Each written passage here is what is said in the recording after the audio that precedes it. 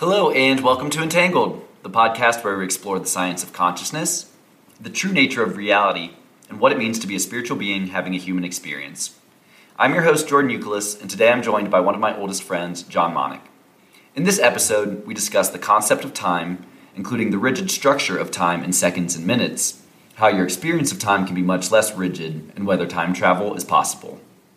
From there, we discuss John's love for history and why the ideas of archaeology-focused investigative journalist Graham Hancock have resonated with so many people. Next, we discuss the leader Genghis Khan and the Anglo-centric perception of history as taught by American institutions. Then we discuss the fascinating geography of caves and whether an ancient civilization could have waited out a cataclysmic event at the beginning of the Younger Dryas period living in caves. We then discuss the ideas of luck and coincidence and whether they can be reduced to a function of randomness or could instead represent manifestations of an intelligent plan. We end the conversation talking about animal sentience and whether under different circumstances another species could have evolved to the level of intellectual advancement of humankind today. I also wanted to highlight that John and I, both Cincinnati natives, recorded this episode a few days before the Bengals won the AFC Championship, and I'm recording this intro the day after we lost the Super Bowl. And even though the guys didn't come away with the win, we couldn't be prouder of what this team did and how resoundingly they shocked the nation this season. Even more importantly, John and I were able to get back to Cincinnati to watch the game, and the energy and spirit we witnessed was absolutely electric. Something I haven't seen before in Cincinnati, something that was truly inspirational. And as I think about the power of community, spirit, and empowerment, these concepts extend far beyond the world of sports. I've been thinking about the Ukraine crisis quite a bit recently, and reflecting on a piece Yuval Harari wrote for The Economist last week, arguing that what's at stake in Ukraine is the direction of human history. He questions whether change is possible, and if humans have the capability to avoid letting history repeat itself endlessly. So as the dominoes continue to align towards a potential World War III, I remain convinced that the ability for humans to change is one of the fundamental truths of this world, but that we can't rely on governments or the military intelligence industrial complexes behind those governments to avoid war, because to those who only view others as potential threats, they'll continue to find those threats. Said another way, to a hammer, everything looks like a nail. And if we the people want to avoid what would likely be the most destructive armed conflict we've ever seen, it's incumbent on we the people to demand it. We the American people, we the Russian people, we the Ukrainian people, and we the people of nations all across the globe. This type of change certainly won't come easy, but it's nonetheless an endeavor worth fighting for. As Margaret Mead said, "Never doubt that a small group of thoughtful, committed citizens can change the world. Indeed, it's the only thing that ever has." With that, please enjoy the episode.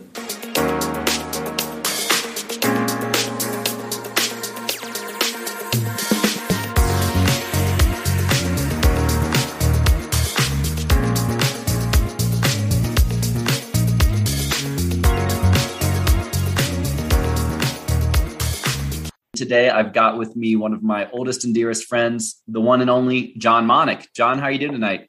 I'm doing very well, Jordan. Thank you so much for having me on. Long-time listener, first-time caller. Excited to be here. I love it, man. I'm super excited to have you on. I definitely enjoyed listening to your Jungle podcast when you and Jeff were running that a year or so ago. So excited to have you on now for my podcast. Absolutely, man. Like I said, been listening to a few episodes and glad that I got the invite. So ready to see how we get entangled here. I love it. Maybe to kick things off for the listeners' benefit, it was really exciting for me to meet John back in sixth grade. One day, my mom showed up with John actually in the backseat of her car because he had just moved to Cincinnati from the UK and got connected to my mom, who was teaching at the high school at the time. And that really started a friendship that day that's never ended. And so with that, John, maybe you could tell the folks a little bit about yourself and what that transition was like coming back to Cincinnati from the UK. Well, I guess, yes. Yeah, so for that, I guess on your perspective, Jordan, it all started when you saw me in the back of the car, even leading into that, though.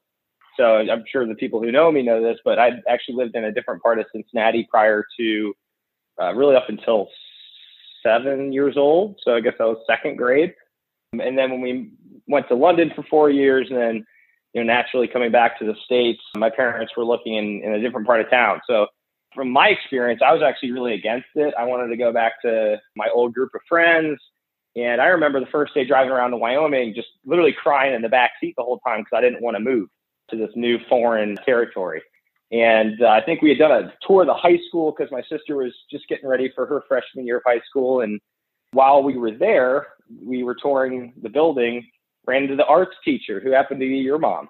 I mean, I think, one thing led to another, as moms do. Found out they had children around the same age. And that is initially how I actually got the invite to go meet this new guy named Jordan and all his little buddies. So I got stacked in the car, maybe a little anxious and nervous, but I think we played some wall ball that day. And yeah, man, the rest is history. Good person to get to know initially. Obviously, Jordan, you're a pretty social guy. So it was just an easy way to kind of get plugged into the friends group, and still a lot of the same buddies that we always keep in touch with today. Yeah, man, it was pretty seamless. It was easy, and it's amazing that, all these years later, everyone is still good friends. I think that's pretty unique as far as groups of friends go from childhood. Yeah, it really is. And it's funny that day kicked off what became several years of our friend group just terrorizing the streets of Riley and Linden. We were definitely a little terrorists. For sure. Yeah, some of those prank phone calls could have made it on that Comedy Central show, Crank Yankers. Crank Yankers, that's right. It's funny too, John, just in the years that have ensued, how many similarities our lives have really taken, right? Not even just that. We both had a parent who worked for Procter & Gamble growing up, went to Wyoming High School, went to Indiana for college, both lived in Chicago for several years where we became even better friends. So it's really been cool just to see you and our journeys continue to evolve on this path over the last 20 years or so. Yeah, absolutely. I mean, we went to college together, high school, obviously, then college together, Chicago pretty soon out the gate, had a couple escapades in Boston while you were out in Connecticut. And then even more so, like after that, they were about a 5-year span where I think you had moved on to Denver, and I can't even remember. Were you in San Francisco immediately before Denver? Yeah, exactly. Yeah, you were.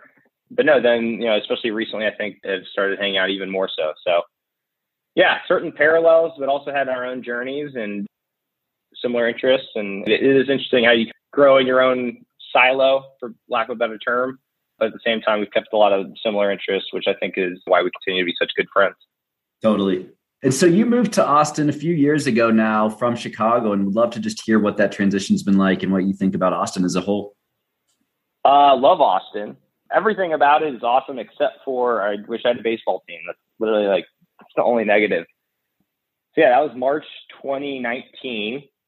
So moved here, knew one person. I was wanting to get out of Chicago just because it was so cold. And I came down here once, and it checked all the boxes. Good market for software sales, which is what I do. Warm weather. And I just always wanted to live in a warm weather place. And it's just a really cool city. I know you've been here. It's an easy place to fall in love with. First year was definitely hard. You've done it. You've moved to a place with limited network and just turned 30. It's a little daunting. First 6 months were tough, man. I mean, it's easy to hang out with the same people over and over again, but it's also hard when you're doing that to find your own path and find your own friends. And then, luckily I had some good friends start work, or people that would soon to be good friends, that fall. So I'd say the first spring and summer, a little challenging just from a social perspective, but some new folks started at work that I felt like I really clicked with a lot better. I met Dustin, he's one of them, and just kind of evolved naturally, man. I feel like I was robbed because obviously 2020 was a wash and things were so strange. You couldn't go out, you couldn't socialize. But, looking at it almost 3 years later now, really, really happy with the change. Bought a condo here, have a good group of friends here. I've always obviously kept all the same friends I had leading into it, but especially my buddies from Chicago, when people ask, well, are you glad you did it? I encourage people just to take the chance, man. It's worst case scenario, you just go back to where you were. You don't really have anything to lose. It might be tough here and there, but all in all, it's a net win, and been really honestly happy with the change. And I've noticed that too, as you talk about establishing social networks as you get older, it just does seem inherently to get more challenging the older you get to make those new friend groups. I'm curious if you'd agree with that or what you'd attribute it to. 100%. It's because people already have their circle.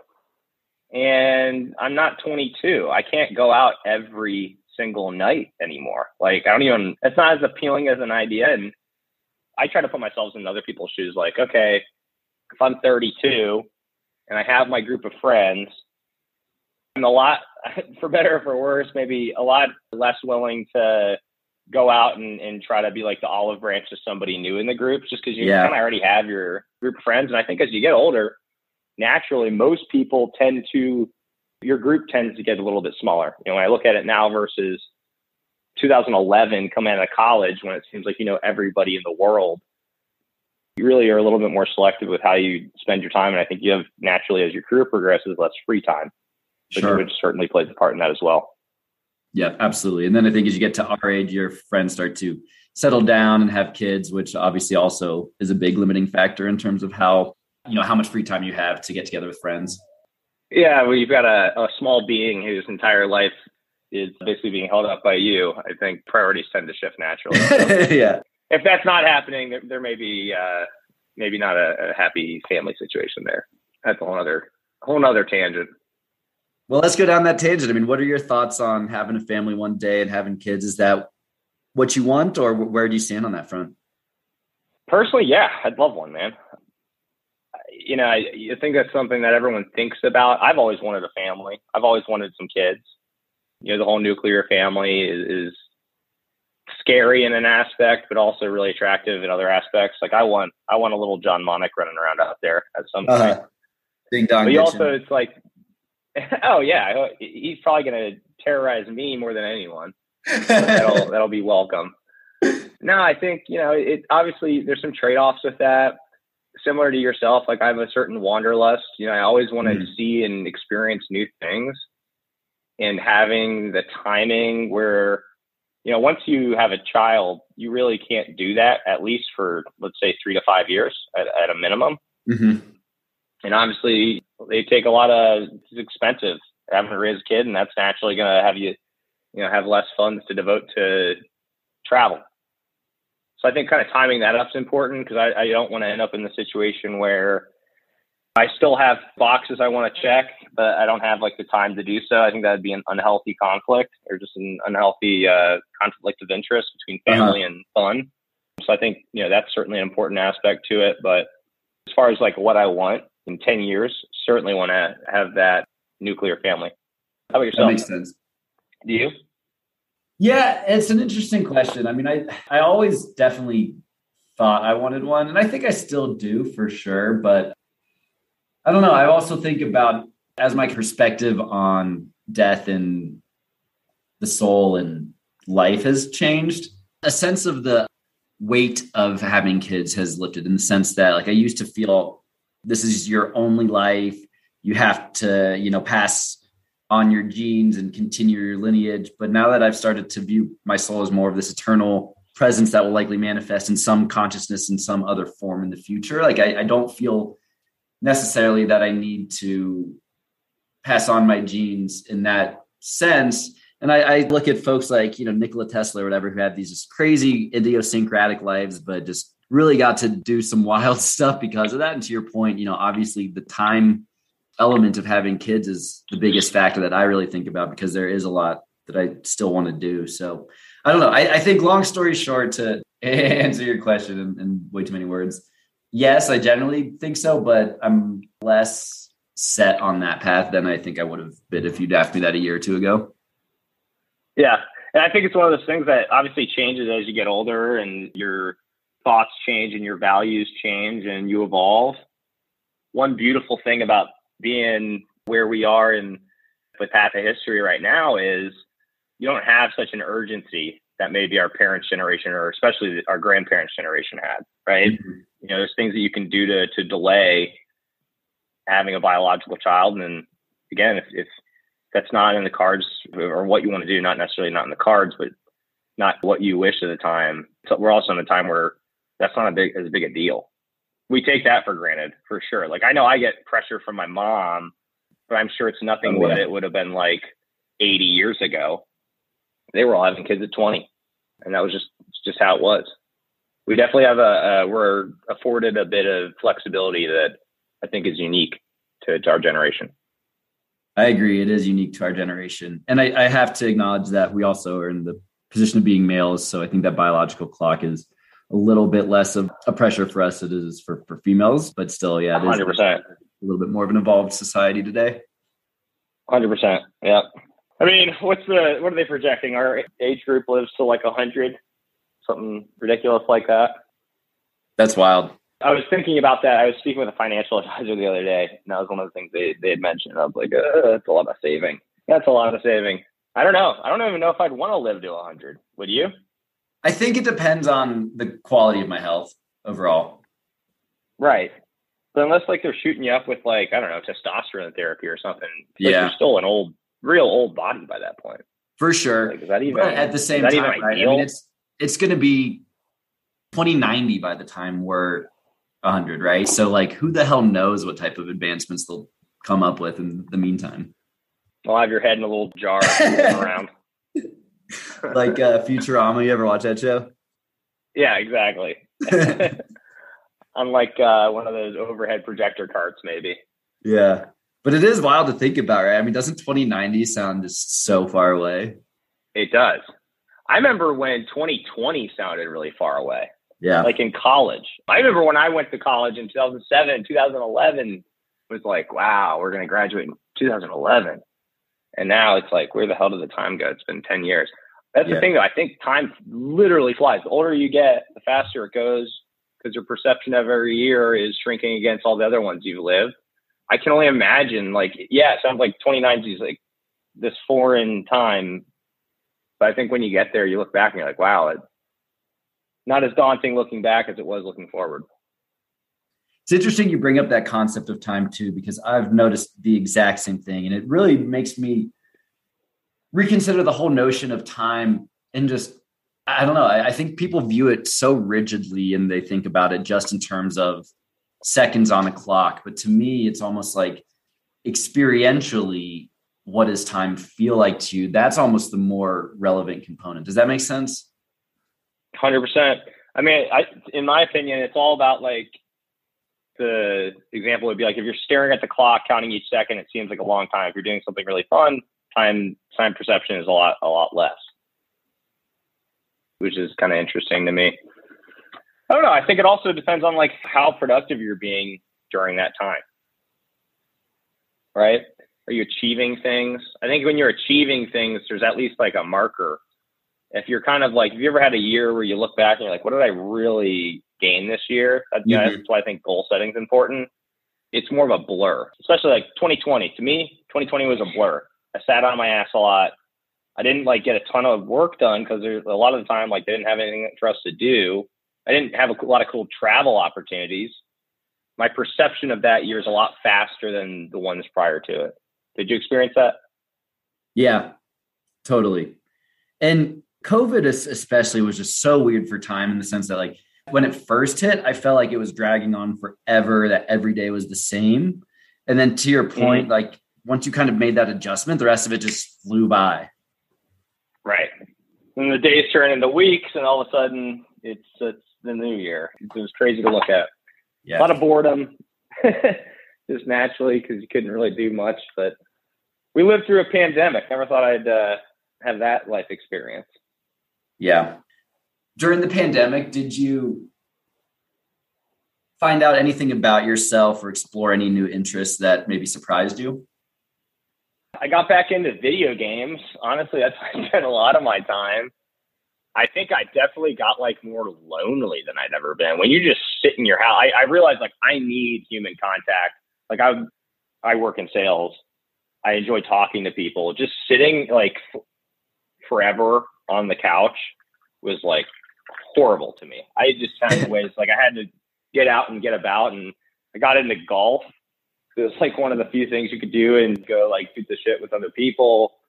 I tried to just find more hobbies because frankly, there a lot of the ones I had prior, like going out and being with friends or whatever it may be, just weren't available to me.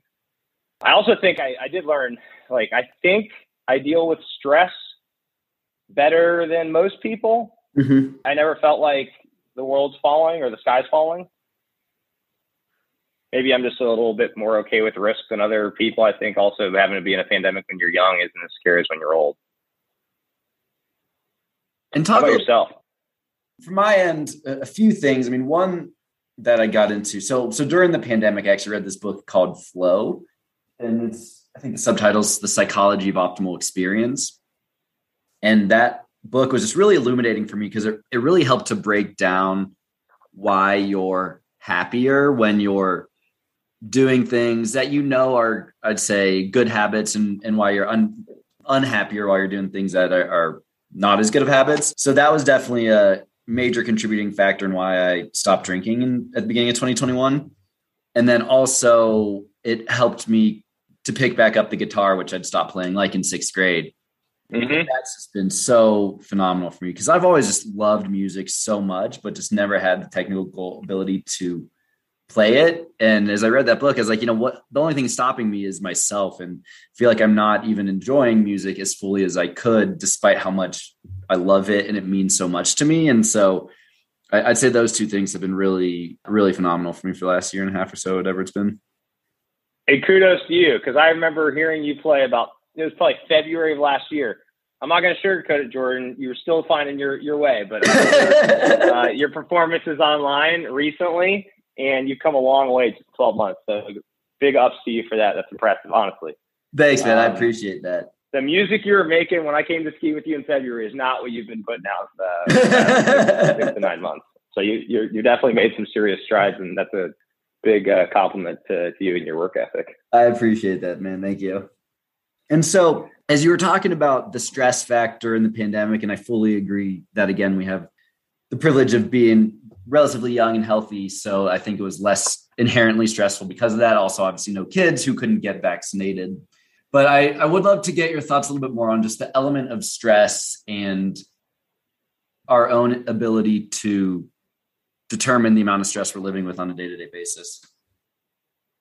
Yeah. I mean, I feel like as I get older, my stress only goes up. I don't know if you've experienced that, especially like at this point in life where I'm like looking, it's like, all right, like I need to start setting like my 20s, I wasn't stressed, man. You live in the moment so much. But at this point now, it's like, all right, I've got a mortgage. Where do I want to be in 5 years? Where do I want to be in 10 years? Me, personally, I'd like to have a nice house in 5 years. And just actually having to kind of have a sit-down conversation with yourself and think about really what you want to achieve. It makes me feel better personally, but B, it also does create a little bit more stress around it. It's like, all right, like it's showtime now. When you're younger, I feel like you always have the excuse in your head to be like, well, I'm still only 22. At this point, it's like, all right, like you're still young, right? But you've lived your younger years. Now it's really time to make some kind of impact there. Dealing with stress, everyone can do that differently. You can do it through like drinking. You can do it in more positive ways like working out or meditation. I've never tried meditation. I think you've dabbled in that a bit. Mm-hmm. But I don't know. I think it's always like, for me, I feel like it's one of those things that's cyclical. Certain periods I'll be more stressed than others, whether it be like around work. Like I work in sales. There's always sales stress. And just really, like I said, like what you want to achieve out of your life. And you can put that on yourself, but so a lot of that can be self-generated, putting expectations on yourself. But I think that's a much healthier stress than if you don't do that. Like maybe 2020, like I said, I admittedly didn't really achieve a thing in 2020. But I think when you don't, move the yard marker forward, that's the kind of stress you don't want, because then you start to look at yourself and you're like, all right, like what am I doing right now? You don't want to have those regrets from not taking enough action. It was interesting how in your answer, you were talking about how when you're younger, you're able to be more present, and then you get older and you're more stressed about the future. And it relates back to this concept of time in a sense where like you hear that idea of be here now, be in the present so much now that it's almost like a cliche or a truism or whatever, but it really does ring true. And I'm curious to get your thoughts on why you think being in the present moment is so meaningful, or if you would disagree with that. No, I think it's one of the most important things. You and I were in Salt Lake, or actually Park City, a week ago, this past weekend. And I don't know if you remember, we're coming down that run, and it was me, you, Kurt, and Graham. And I remember just saying like, wow, like, look at that view. And it was kind of one of those moments where when you're skiing, you just look downhill. And at least in my head, as an amateur skier, I'm like, don't fall, don't do anything stupid. But every once in a while, it's like you have to just stop and really look around and be like, how often do I have what looks like a painting literally right in front of me, and really soak that in? I think I have those moments on like a vacation. At least I try to regularly. Could be looking at like the stars in the sky, or really just trying to like actually just enjoy the scenery, if that makes sense, in like its most simplistic form. I think really soaking moments in is something I actively try to do whenever I feel like I'm in a moment that needs to really be not taken for granted. But do I do that on a daily basis? No, I don't. I try to be like consciously like thankful for things. I probably don't do it as much as I should. But every once in a while, especially if I'm stressed, I'll be like, all right, let's list out like 5 really good things you got going for you right now. And you're just try to put some more positive energy into those things. And I feel like if you do that and just kind of slow down and focus on the big picture instead of this person's not emailing me back, I need to hit X by this time. It's a lot healthier way to live. And so then diving further into the discussion on time, do you think time travel is possible? I don't have any reason to believe it's not. I wonder how that would work. I don't think I'd want to sign up to be like one of the guinea pigs for it. Why wouldn't it be? I don't know. I think it's stupid to ever say something's not possible. Let's put it that way. Mm-hmm. Totally. It's just arrogant in a sense, like to think that we humans know everything and have figured out all the physics of how the universe works. Yeah, I think people are a lot smarter than we think, and we're also not as smart as we think. We always have this perception that like, oh, we're at the pinnacle of the human race right now. And this is just one little tiny blip on the timeline. Like, who's to say what genius may have lived 1,000 years ago, 20 years ago, or 100,000 years ago? You don't really know. And also then think about the idea of like parallel realities or alternate timelines. And if someone's argument is like, well, if there was time travelers, we'd know because they would have been here, but it's like maybe they have been and things are in a different reality now than they would have been, but we just don't realize it because this is the only reality we've ever known. Right. Yeah. Maybe they already changed the course. It's like all the time travel movies. Oh, well, you stop this one seemingly insignificant event, and it obviously turns out to be a lot more significant down the road once it's set a different set of dominoes forward. Pretty wild stuff. And it makes me think back to another guy that we're both fans of, Graham Hancock, and some of the really unique ideas he's posed around the history of ancient civilizations and of human societies around the globe. And we'd love to get your thoughts on this. Why has that been a topic area of interest to you? Naturally, I'm just a history buff as it comes. Like, I love history and geography. Those have just been two of I'd say the most interesting topics to me of anything. And it's always been an interest to me. Like, I remember being a kid in England and just staring at the globe and like memorizing it and like reading like some kind of like dark history books. It was gross stuff from the Middle Ages, like kind of stuff that's more geared towards children. But I've just always been fascinated with that. And I still like every day I'm reading or watching something on some weird little history. Yesterday I was looking up Kyrgyzstan and like this strange little like enclaves within Kyrgyzstan. Don't ask why. I just got on a tangent. But with that being said, like the Graham Hancock stuff obviously was exposed to him through Joe Rogan.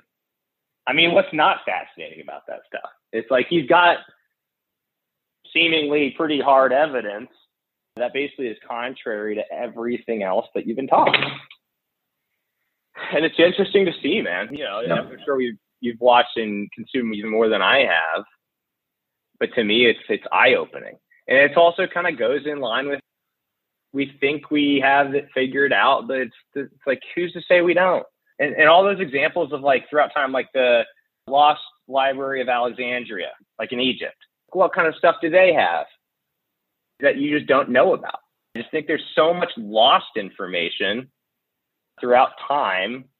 All we know is basically based off what we have right now.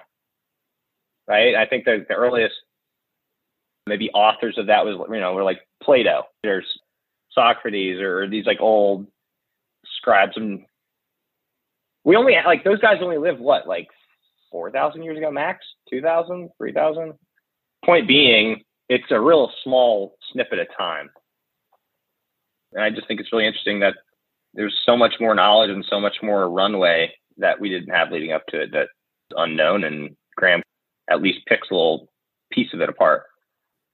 I couldn't agree more. And even as you think about the limited time frame of ancient wisdom that we're able to pull upon, even that I feel like is very cherry picked in a sense that like it still is very Anglo dominant, right? Like I feel like the Greek philosophies are very well known in the Western world, but much less so are the Indian and Vedic philosophies, the ancient Egyptian philosophies, the Mayan cultures, these groups that had seemingly incredibly profound wisdom on all sorts of things around the physics of the universe that haven't been as fully appreciated in the lexicon of modern philosophy and archaeology. Mm-hmm. Yeah, and there's just less written works to go off of, right? Yeah. Like part of the Rosetta Stone, which was found, like 100 years ago, we couldn't even read the hieroglyphs. There's just so much. I really think like it's the tip of the iceberg, to use that metaphor, but it really is. It's like we scratched the surface. The cool thing to me is like, I think we're living in the most exciting archaeological time ever, because we have like this technology now that can see through the rainforest, see through vegetation, which has historically been really what hides things. You know, it takes it out of plain view. I think over the next 30 years, especially as like more of this gets excavated, like it's only going to continue to rewrite what our understanding is of human civilization. Totally. And that's really exciting to me. That's like really I think like in Mexico, there's like hundreds of these structures that they found now that are all hidden. And all this stuff they're finding with LiDAR in the Brazilian rainforest. It's crazy. It's crazy. Tegupley Tepe. Am I saying that right? Göbekli Tepe, I think. Göbekli Tepe, yeah. Pardon my ancient Turkish pronunciation. But I know they've barely scratched, like they've got tons of that site. It's like 10% is excavated. The vast majority of that is still underground. And like, who knows what's down there? Maybe there's some weird old Rosetta Stone with ancient Phoenician or, you know what I mean? Like, you don't really know. That's why I think we're in a really exciting time for this stuff. And then Graham Hancock is kind of like the looked down upon historian who may end up being the one that is more well known even than 1,000 years. He may be highly regarded as this revolutionary of his time, which I think he most likely will be, because no one else is really leading the charge on this stuff. I totally agree. And for folks who may not be as familiar with Graham Hancock, could you just give a little background on who he is and what how his views differ from traditional archaeology? Yeah, so Graham Hancock is a British historian, archaeologist. Is he an archaeologist, I guess, officially? I think he's more of an author and a historian. Yeah, I think he'd be more considered like an investigative journalist who focuses on archaeology, but it's kind of an arbitrary distinction, if you ask me. Well said.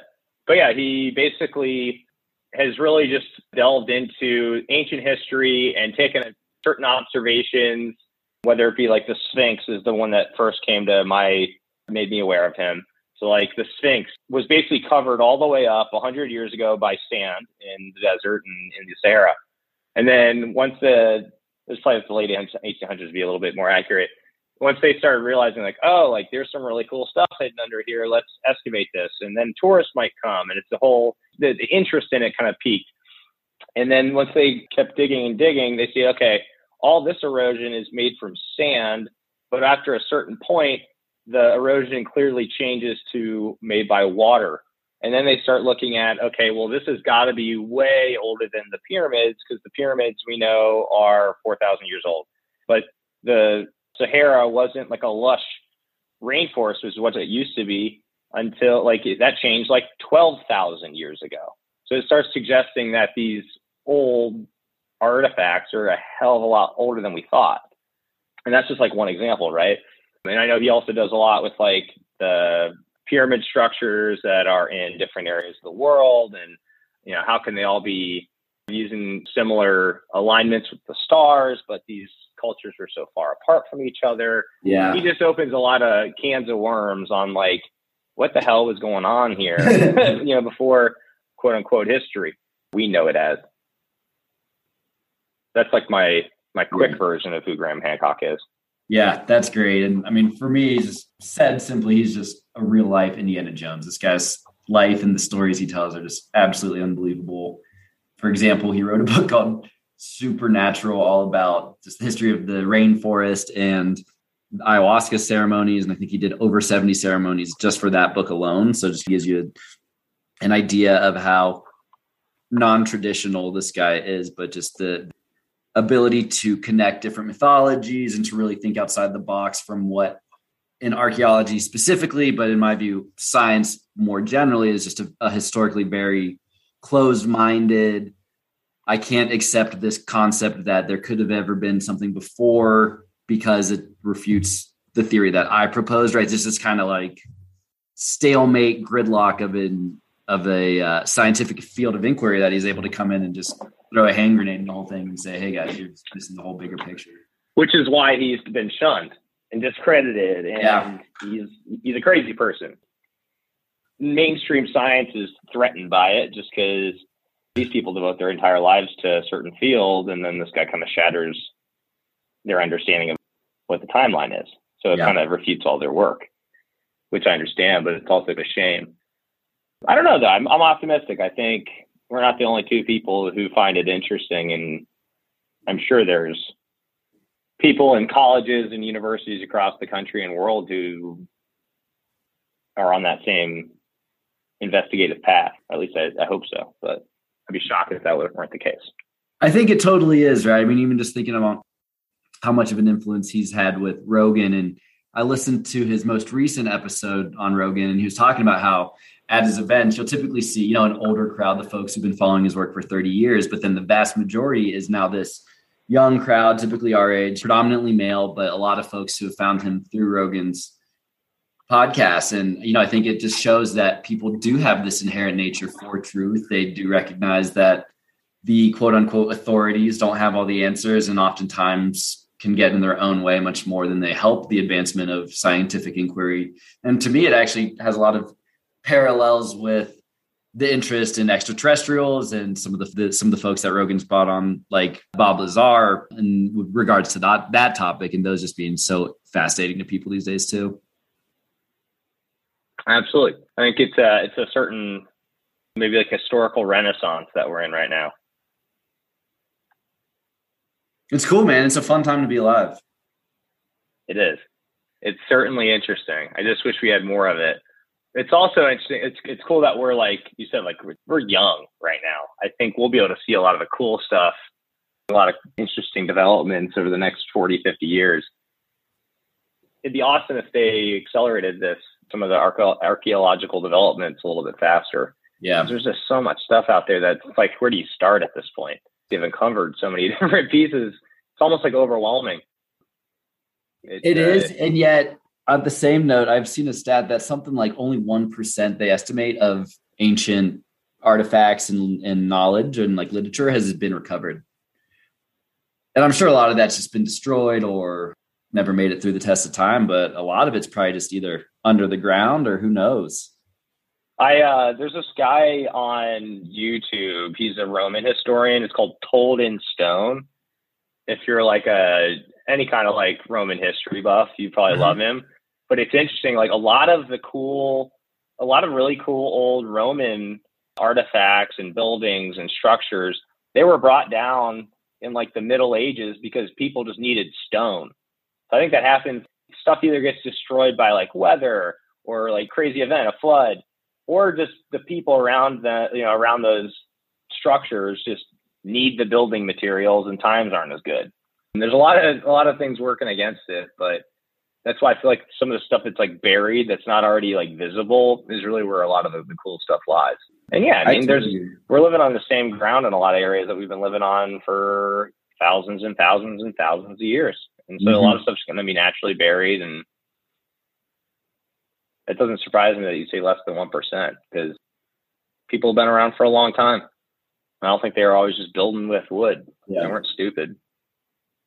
Well, and as you talk about, the need for more digging and that kind of thing, one idea I've been noodling over the last couple of weeks is there a way to crowdfund archaeological digs, right? Like there's some and LiDAR resources and that kind of thing for like places like the rainforest, right? Like I think there's some really interesting places that haven't really been explored at all. Places like the Saharan desert, which while it's desert today, in ancient or in older times was, tropical and I believe like very fertile area that probably was a breeding ground for people. And there's this Rickart structure that looks really interesting. Antarctica, there's really been almost no work done. There's a lot of like shelving that used to be like really high prime real beachfront real estate during the last ice age that's now underwater. Like I think these are all really interesting places. So I don't know if you can help me think of a way to like crowdfund an archaeological dig. I think that could be super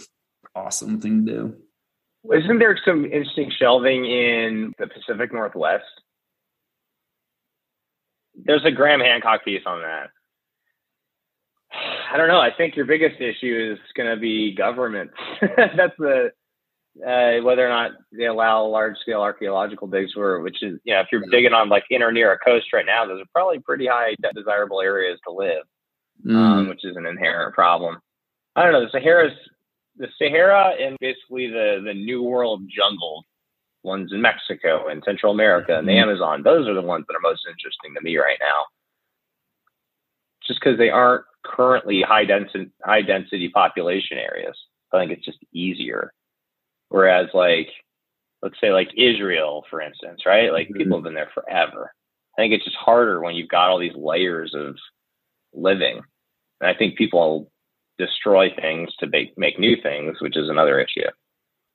No, the places to me that are most interesting are the ones that are like barren right now, because I think they're more accessible. And you can actually, there's less layers of stuff on top of old cool stuff, put it in very simple terms. Yeah. What is it about history in particular that you found so fascinating? Just kind of putting yourselves in other people's shoes. So like wondering just what it would have been like. I don't know. I think it also kind of gets down to like human nature. People are pretty like vicious animals, like inherently. Just hearing about the stuff that people used to have to deal with, it's fascinating to think about, but it must have been terrifying to live through. It's that kind of stuff. And then trying to understand like what it might have been like for a regular person living their monotonous life, but in this time period. That type of stuff's really interesting to me. Like what were their daily stressors? What was a day like? What was their perception of their life? I'm sure it was a lot smaller, hopefully, or it must have been smaller because they didn't have access to all this information. They kind of assumed what they're told is correct, because why would you question it, right? I don't know. That's a good question. I've never really thought about that. Why do I love history? I just do. I think I'm just predisposed to. I hate math and science, Jordan. So we got to devote this big brain of mine to something. I don't know, man. That's a good question. Is there a like particular period of time that's most interesting to you? Yeah, it changes constantly, honestly. The Roman period has been really interesting to me lately, but then I'll go through other phases where it could be more recent. But then I guess as I was a kid, it was always more recent stuff like World War II, World War I, like the Civil War. As I get older, I feel like my interest keeps getting moved back and further back in time. Because then you're like, well, how did it get to that point? Or like you'll have like this big blind spot. So like you've heard the Dan Carlin hardcore history stuff, I assume. Yeah, I think you've sent me his podcast before. Yeah, I mean his thing on the Mongols, because like you said, like Anglo history is what we grew up in, a mainly Anglo society in America, founded by sense of the British. So that's just kind of like naturally how you're gonna be taught. But then it's like, well, what was happening during this time period? It's kind of like they teach you like Roman history, and then all of a sudden it's like the Middle Ages, and then all of a sudden they find North America. Like that's kind of how like those events. But it's like, well, what the hell is happening? Like there's 600 years in between. Yeah. And then like, okay, so this is what was happening in England. What the hell was happening in the steppes of Asia? The Mongol stuff's super interesting, and also seeing how the ebb and flow of society is. The ancient Chinese culture is like super interesting to me too. That's a hard one to put your finger on because it's so long and it's constantly changing. I don't know, man. I don't really think I have one specific. It just my favorite time changes all the time. Central Asia right now is super interesting to me, just because I feel like that's the area that I know the least amount about. Sure. Well, and it's interesting too, given modern events with the tensions with Ukraine and Russia. I'm sure that kind of adds some spice to the mix as well. Yeah. Urban, like, where did those people come from before they settled there? Because like what we think of as a person who lives in Kyrgyzstan wasn't the same like ethnic group that would have been there 2,000 years ago necessarily. Especially like on the steppes, like they're constantly the dominant group is constantly changing. That's just another little interesting caveat that I like to think about. Is there a particular leader that's of interest to you today? Not one that really sticks out to me, to be honest. Like off the top of my head, like it's easy to say Genghis Khan. I don't know anything about Genghis Khan. Like I feel like all I know is probably just stereotypes. So what is it about him that you think is interesting? Yeah, he basically was born the son of like a simple like little chief. So basically the Mongols were just like nomadic herdsmen, lived off their animals, were very fragmented. And he was the first one to really like unite all of the Mongols into one great army. So it's just like he went from humble beginnings, like as humble as it gets essentially, to the most powerful man on earth with like the largest swath of territory ever assembled. Do you have a sense of like China what his territory is today, like what that landmass looks like? Yeah, I mean, it was literally from China to Hungary.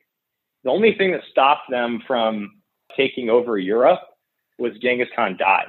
And so all of his sons had to go back to Mongolia. So they had to figure out like who's going to be the leader.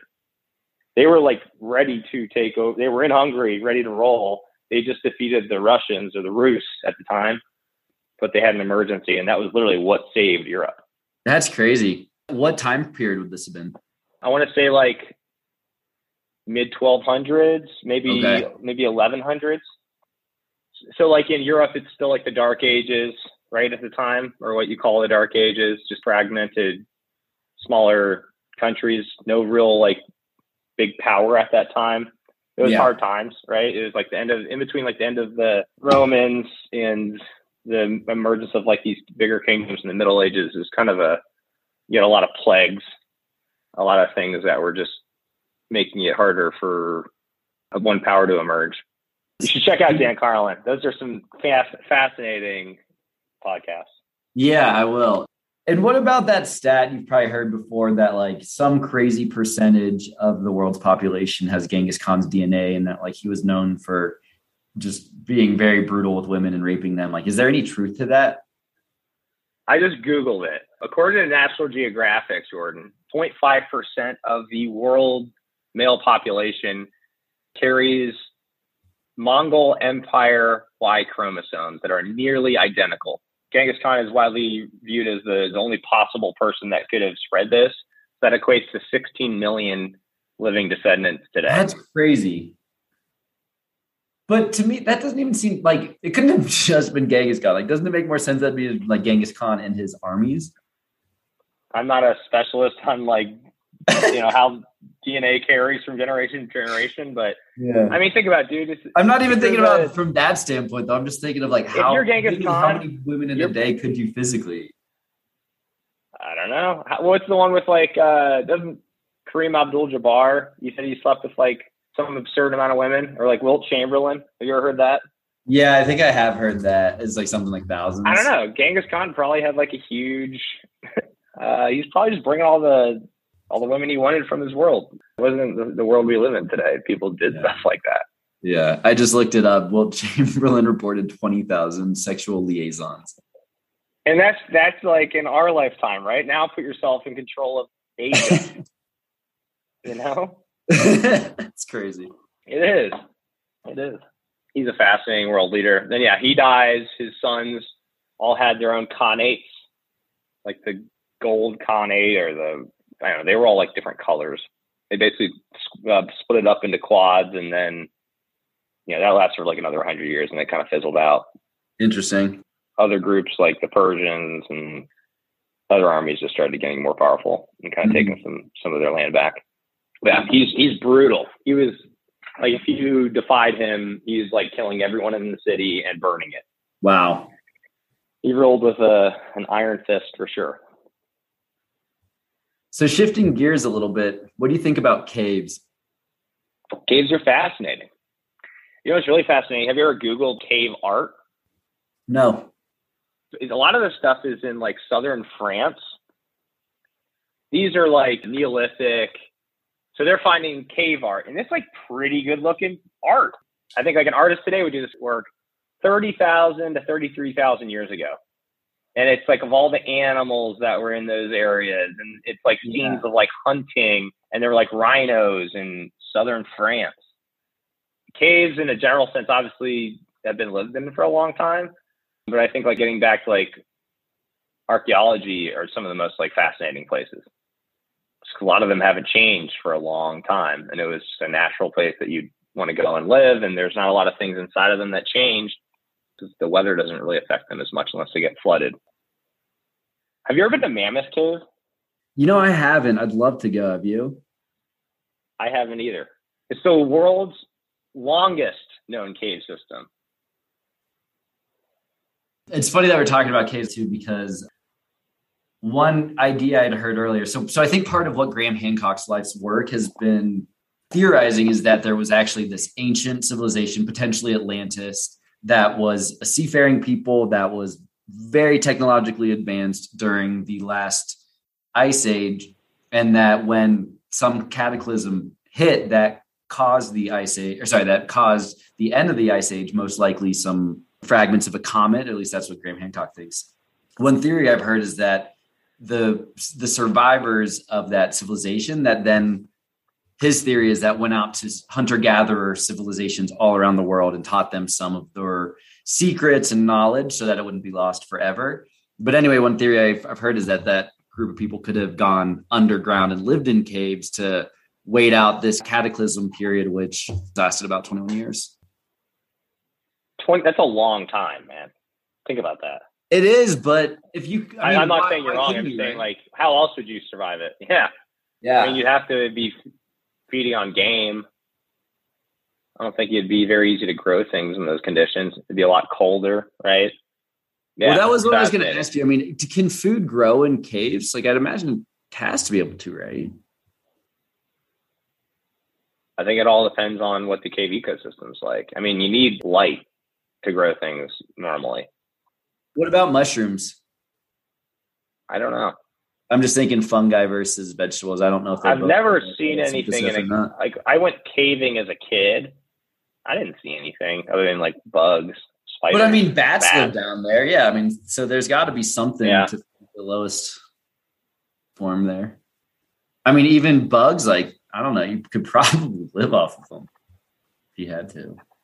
In like Cozumel, Mexico, there are amazing cave systems so in like the Yucatan Peninsula, there aren't any rivers. All they have, I can't think what they call them, but basically there's like big open holes that go down into these massive cave systems that feed out eventually into the Gulf of Mexico. And that's like how the ancient, were they the Mayans in the Yucatan, not the Aztecs? I believe they were Mayans. But that's like the only place they got their water. So I think, it depends. You obviously need some sunlight, but I also know like some of those chambers they found have like tons of skeletons. And it seems like 1,000 years ago, the water level, for whatever reason, in that cave wasn't as high. So it was actually a place that you could go down into. They think that they were doing religious ceremonies in these places and that they were like holy spots. which makes sense if it's the only place you can get your water.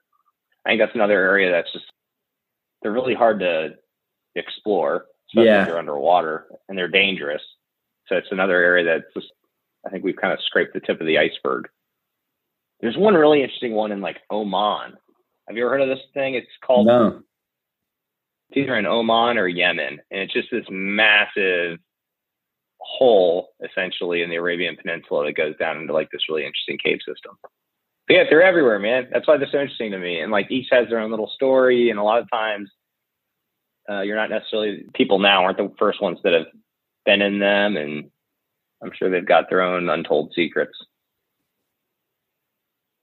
And it's funny too, when you talk about how, I totally agree that there's just so many secrets in these caves that we just don't even, aren't scratching the surface on. And I think as a lot of people think about like archaeology, for whatever reason, we just have this conception that we've dug up all the secrets and that these archaeological projects just like have been done exhaustively and deep enough everywhere, when in reality, it's like, think how big the earth is, like how deep you need to go to find a lot of these secrets. Like it's just so, it's, again, I think arrogant to just think that based on the very limited things that we have dug up from archaeology, that we have some real practical sense of what's happened in our history's past, given logically so much more has had to have been lost than has survived.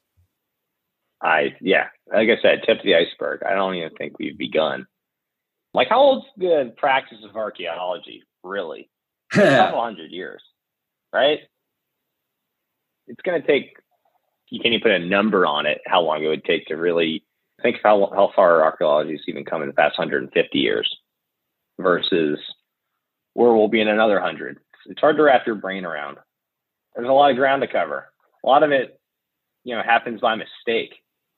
So there's an element of luck involved just because there's a lot of land out there and people have been living on it for a long time. It's funny you say that too. One of the things that Graham Hancock highlights in his most recent book around that, the story of when people first populated the Americas could be totally wrong, was this discovery of cave tools in San Diego from like 50,000 years ago, something that just completely changes the paradigm of the story of when humans populated North America. But anyway, I think that site, I'm pretty sure, was only discovered because they were like drilling a new highway on the coast or something. It's just total luck of the draw. Of course. It's like the Dead Sea Scrolls. They were found because some kid threw a rock into a cave and he heard pottery break. And that's how they found the Dead Sea Scrolls. Yeah, there's a huge element of luck to it. Because a lot of these places are in places that may not be like hospitable anymore. Yeah. Right? But they were when things were different. I think the element of luck is maybe the biggest piece in helping locate some of that stuff outside of advances in technology that allow you to see what your eyes can't. Well, when you talk about luck, are you open to the possibility that it could be synchronicity and part of some higher intelligence helping to guide us? Like I said at the beginning, I think it's stupid to say absolutely not to anything. I wouldn't rule anything out. How do you see that working? I don't know. It's a good question. I don't want to try to like speculate on that per se, but I just think it is interesting. Like you bring up the Dead Sea Scrolls, that happened right after the Nag Hammadi library was found, which had profound implications on the history of Christianity, both of which happened right after the end of World War II and the first use of nuclear bombs. Like there does seem to be, it's interesting that all these very profound events happened in such a short time frame. Roswell also is, I think, 1947. Like, like to your point earlier, I don't rule it out. I'd love to hear more about those coincidences. That'd be an interesting study in itself. Because the way that people chalk things off to coincidence, but maybe you're thinking about it in the wrong way, that like the reason that everyone has all these profound coincidences is because they're not coincidences at all, that it's all just part of a much more complicated enfolded structure that we're just not able to recognize. Yeah. What's the saying about like hard work and luck? Oh yeah, it's like the hard harder I work, work, the luckier I get. there's something there too, right? Like, and that's so true. Yeah, there's these strange occurrences, but it does seem that way. Like you actually, the more you grind on something, every once in a while, something seems to pay you back. Which is kind of in the same vein that you were getting at, just in a different application. Totally agree. And it makes me think of this concept of manifestation, which like I know makes a lot of people want to roll their eyes. And it's like, how much of that is just being focused, being goal driven, being hardworking, working on self-improvement that lets you achieve your goals versus how much of it is also an element of you manifest the things that are done with good intention and love in your heart, and that the divine responds to that, right? It's hard to know where that line is drawn. Yeah, or like in athletics, a lot of athletes do is they visualize the success that they want to have. If you're Evan McPherson for the Bengals, he practices and visualizes himself hitting a game-winning kick. And a lot of athletes do that in different situations and find that if they take that visualization practice, usually they can help manifest it when given the opportunity. So whether or not that's the universe at play or if that's just how your brain works in some funky place that we don't quite understand, I don't know. It all ties back, and there's just another example of it. Maybe it does have an impact. There's a lot of what ifs, but there's also a lot of interesting similarities and parallels there. And so, as you mentioned, the Bengals, as we chat, we're a few days before the AFC Championship playoff game, which I know we're both so excited about. Would love to get your thoughts on what this team has meant for you as a Bengals fan and for the city of Cincinnati this year. I mean, 33 years since we made an AFC Championship game. I'm 32 years old. 31 years since we won a playoff game. I think I'm probably not alone in feeling like, what the hell is actually happening right now? It's exciting to see, man. All of that shit we've had to deal with. Just so much anxiety and like heartbreak around this whole franchise. I feel like it's almost too good to be true, but I'm also like, cautiously optimistic on what it could be. I didn't think they'd get this far. I don't think anybody did. They never cease to amaze. And it's the most exciting time in my lifetime for any kind of Cincinnati sports franchise. It's special, man. If they win and go to the Super Bowl, I don't even know what to say about that. That would be amazing. That would be manifesting success. Kind of in the tangent we were just in, like Joe Burrow. Like, isn't there something also interesting about like sports teams when they actually believe in themselves and visualize themselves getting to a place they can get there? There's something about that, man. They definitely believe in themselves, and it's gotten them further than they've been in 3 decades.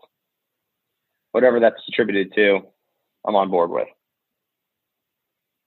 I'm on board too. Well, John, this has been awesome. One more topic before we break. I would love to get your thoughts on animal intelligence. I'm wearing a shirt that my parents got me in Sitka, Alaska at a bar called Beak right now. It's a massive octopus. Complete coincidence that we're talking about animal intelligence, but I think they're one of the most fascinating examples.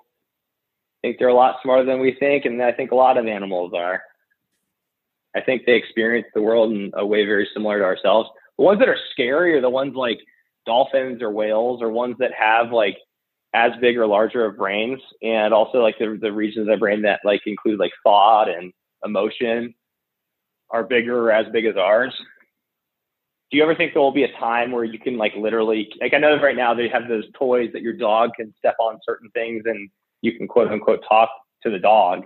Do you ever think there will be a time where we can actually do like neurolinking with animals to have somewhat intelligible conversations? I don't see any reason why not. How cool would that be? It's wild, man. Fucking crazy. That would be fascinating. Yeah. That would be fascinating.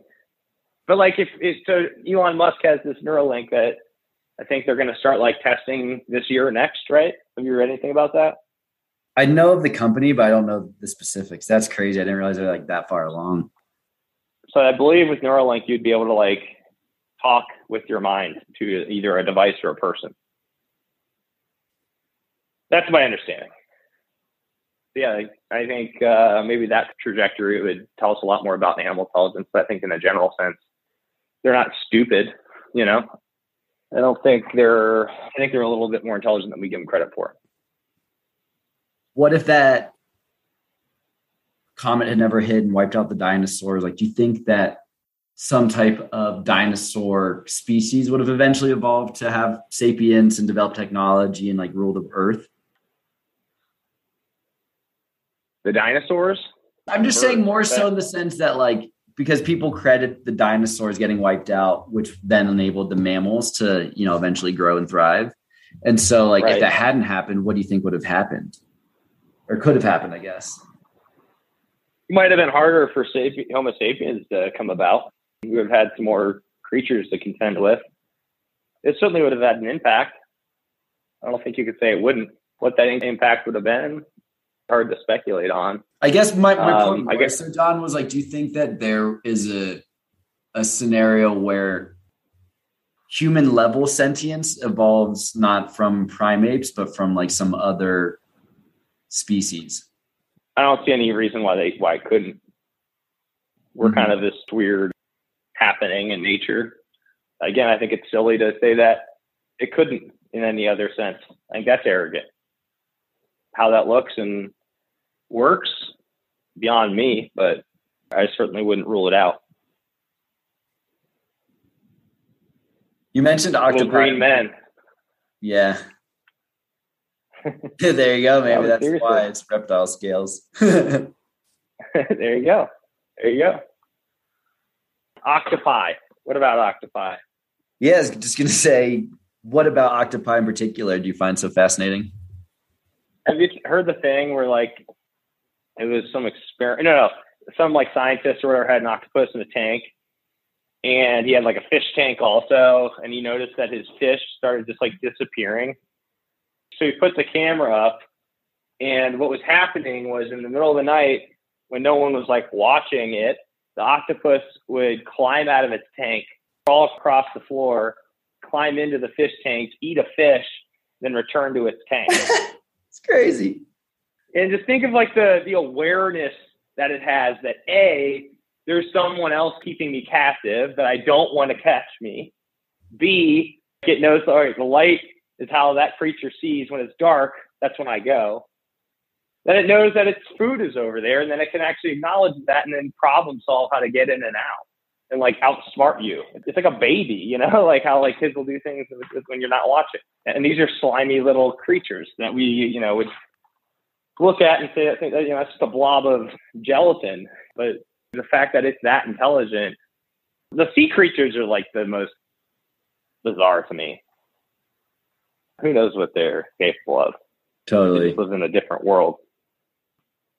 So bizarre. And that's to my question earlier about like, if, you know, primates didn't exist or whatever, like that's kind of what I'm almost getting at is like, if humans were to be wiped out, like, would you eventually see dolphins or octopi or something like evolve and develop cities and civilizations? Like, I don't know, like as crazy as that sounds, it doesn't seem impossible.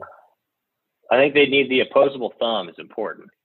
But to see, grab things. I don't know. Tools. I mean, you say that, but that's just because we've evolved with those, right? Like I'm sure there's a million ways to skin a cat or whatever the phrase is. Maybe they have like a opposable beaks in their mouths that they can do things with. I don't know. Yeah, I guess you're right. Can't rule anything out. That's for sure. How that would look, that'd make a good movie. That would make a good movie. We should make that. Well, with that, John, thanks so much for coming on the podcast. This was a blast. Love to have you back on sometime. Absolutely. Just send me an invitation and we'll hop back on and go down some more wormholes. Love it, dude. Literally. Maybe literally. We'll go to, we'll hit up Mammoth Cave and go find some holes. I love it. All right, man. Have a great rest of the afternoon. Yeah. Thanks for having me on, Jordan. Absolutely, brother.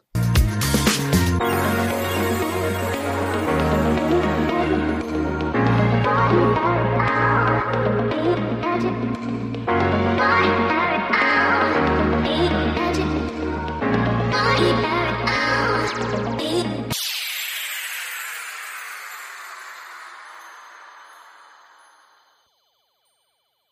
Thanks everyone for listening, and I hope you enjoyed the episode. I wanted to dive further into the topic of coincidences and whether they're just outcomes of the randomness of this universe, or whether they could in fact represent something more. One concept I've been exploring recently is Carl Jung's idea of synchronicity. Jung started his career working with Sigmund Freud and is now known as one of the most important scientists in the foundations of psychoanalysis. Synchronicity was used by Jung to describe circumstances that appear meaningfully related yet lack a causal connection. In other words, it's an important coincidence that can't be explained by a traditional cause and effect relationship. Rather, it is a non-causal event in the external world which coincides with things going on in the internal world, such as our thoughts, feelings, and dreams. One of the fundamental ideas of the unified field of consciousness, which I've come to accept as personal truth, is that we live in a world of infinite possibilities. To me, this indicates that we all have enfolded within us infinite implicate states, and how we choose to interpret these synchronistic events impacts which of these implicate states we manifest explicitly. Said another way, both free will and determinism are fundamental principles of this universe, and it's up to us to decide how beautiful or terrible we make the explicate world. I know this theory is abstract, and so I'll include on the Instagram page a mental model used by David Bohm in the holographic universe theory to explain how order can be either manifest, explicit, or hidden, implicit. This idea of both explicate and implicate structures of the universe is consistent with the ideas of chaos theory. Chaos theory is the study of apparently random or unpredictable behavior in systems governed by deterministic laws. Chaos theory states that within the apparent randomness of chaotic, complex systems, there are underlying patterns, interconnectedness, constant feedback loops, repetition, self-similarity, fractals, and self-organization. The butterfly effect, an underlying principle of chaos, describes how a small change in one state of a deterministic, nonlinear system can result in large differences in a later state, meaning that there is sensitive dependence on initial conditions. A metaphor for this behavior is that a butterfly flapping its wings in Brazil can cause a tornado in Texas. So as we think logically about the structure of the universe, we know that nothing happens in a vacuum, and that a seemingly trivial decision you make today could have trickle-down effects on someone 5 generations in the future on the other side of the planet. Could it then also be the case that these seemingly coincidental events are in fact our consciousness recognizing synchronicity and sensing the order in an implicate state that has the potential to be made manifest? I believe this to be the case. But then how do you know which of these signs to follow? I can tell you from personal experience that once you start looking for and believing in synchronicity, you'll discover them everywhere, which is exciting, but it can also be incredibly confusing. And so when I get into this type of situation, I just try to remember the advice of Ram Dass, who said, "The next message is where you are when you hear the next message. Whenever you're ready, you'll hear the next message. The interesting thing is there's always a next message, and it's always available to you. Now." That's a hard one. The handwriting is always on the wall saying, "Always there." Question is, can you see it?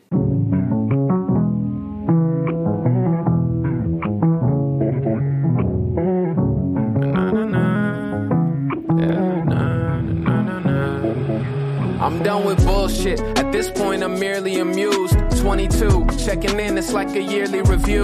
I ain't making no commitments unless I'm seeing it through. And that shit ain't always easy to do. Nah, it ain't easy to. Another year alive, pushing my dreams, finding balance while I'm looking at screens. I look out for the team, caretaker, never doubt the regime. I built a following off loyalty, without a machine. Make my coffee, throw a beat on. Go get what I'm owed, and that's just something we agreed on. They said it wouldn't be long, that's besides the point. I'm finally feeling like I belong. Just being me, that's the type of shit that we on. I'm sick of stressing about these numbers, man, they tire me out. Thinking I need a required amount to be happy. Stupid ass, it's like chasing a high I'll never reach. Kiss the happiness and wave it goodbye. While I'm scrolling on the internet comparing myself, It ain't right, but being aware of it helps. I gotta put my phone on D&D. Having conversations, it's just me and me. List of thoughts are piling like lines are at the DMV. Everything is handled, please, one at a time. Take a break, know I'm here for the ride. Now let it slide. Slide, slide, let it slide. I've been putting out these hits, motherfucker, who you think that I am? It's Mr. Always Overcome when on the brink of a jam. I'll be damned if I don't ever have the power to thrive. I ain't waiting till my flowers arrive, I'll pat my own back. They said it's not the way, I took it head on, I ain't go back.